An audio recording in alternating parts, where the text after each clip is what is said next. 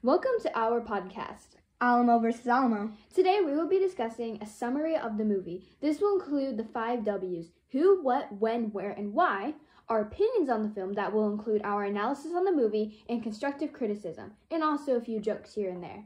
We will also include comparisons to the movie and history. First, we should start off with some backstory.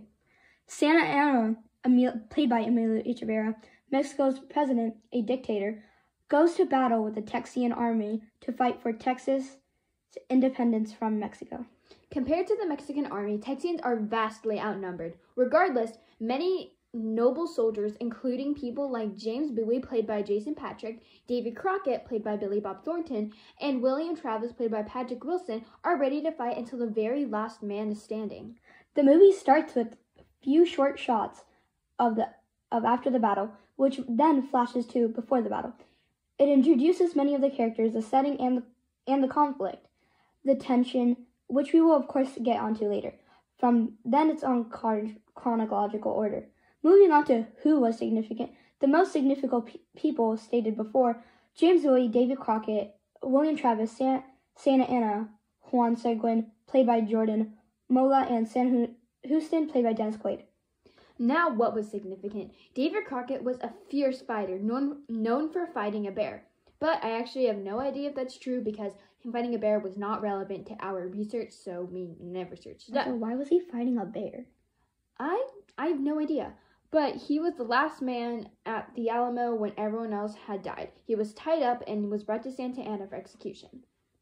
William Travis was promoted to general at the beginning of the movie, which we don't know if not everybody agreed to it, but that was in the movie. Well, no, the people don't have to agree to him becoming like the general or first in command. It's whoever is first in command and gave him the position first. Yeah, but not a lot of people liked it. Yeah. So he was in command of the people at the Alamo.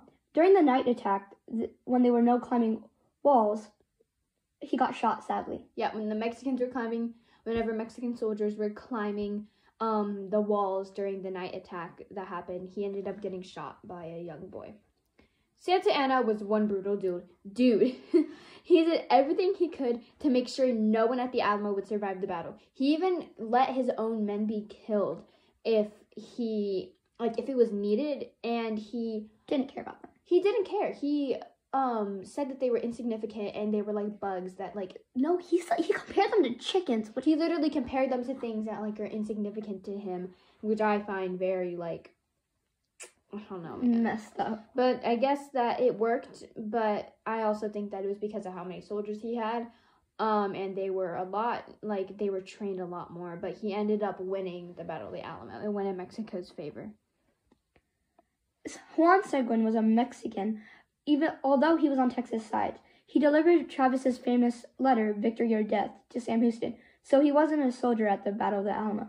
Sam Houston was the main man, the big guy. When he received Travis's letter, he refused to help him at the Alamo, and that angered Texian soldiers that were with Sam Houston, because a lot of their friends or their family or people that they've known for a long time were out there dying in the Alamo, and they knew that they could help them. But Sam Houston also knew that if they went, they would also be dead.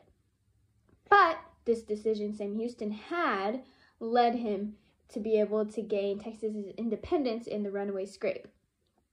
That was a lot of words, but moving on. It was a lot of words, but it was kind of needed. Historically, the Battle of the Alamo was 13 days long, starting February 23rd, 1836.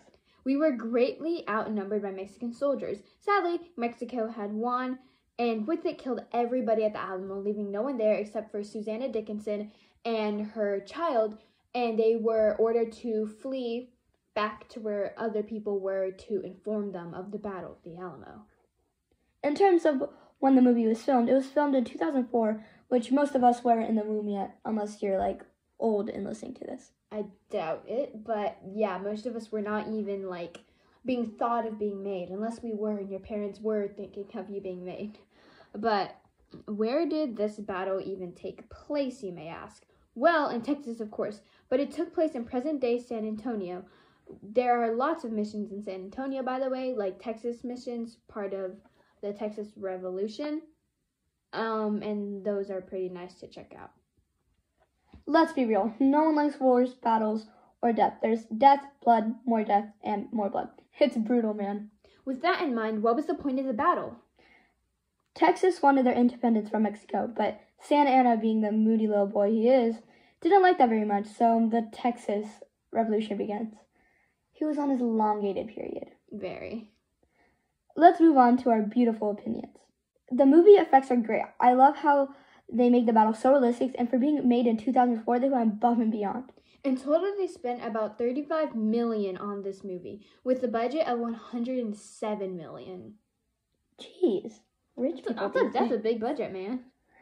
Watching the movie, it's a great experience, though I found myself wondering if they could have added more backstory or intel about what was going on. Even though the movie was serious with a bunch of death and gore, the directors and producers somehow were able to add humor throughout the movie, which made it not so boring. Davy Crockett carried the humor throughout the movie. When he met Santa Anna, he said, "I thought you would be taller." He said this as one of his last words, knowing he was about to die. Watching this movie, you'll never be bored. Since this movie is historical fiction, they did have to add fiction aspects, such as certain dialogue, time events, and actors' appearances. So, when dialogue was said, because most of the people that were at the Alamo all the people that were at the Alamo aren't there anymore. So they had to make up dialogue and when it was said. But the more important parts, such as the setting, the people involved, and the consecutive events or the timeline, was pretty much correct. Now, how accurate was this movie? Well, let's see. Let's compare the actors to the actual people. We won't be able to show pictures or go into lots of detail, but all the information regarding that is on our website. This isn't a very big detail, but while watching this movie, I thought in my head Santa Anna was some 50-year-old man, while in reality he was only in his 40s.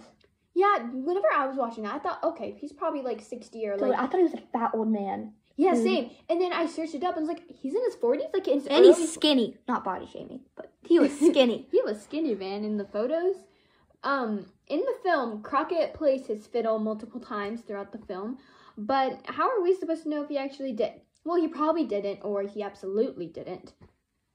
In the film, it shows Travis and Bowie having some tension or disliking each other, though in history this didn't happen. Well, we actually don't know for sure. In the film, Travis gets shot by a very young-looking boy, and there were actually shots before showing him, and it looked like he was forced to be there. And I bet lots of the soldiers that were there were forced to be there by their dictator. But with research, we found that the identity of who shot him is, not available. In the film, David Crockett's words were, "By the way, I'm a really loud screamer." But in history, his last words were, rejoiced at my fate. I also doubt that he said I would be taller, referring to Santa Anna in real life too, because that's not something that a heroic historical figure would say in a time like that. I would be like, don't kill me now, please, please, please. I have food to eat and stuff to do, sleep and not be here.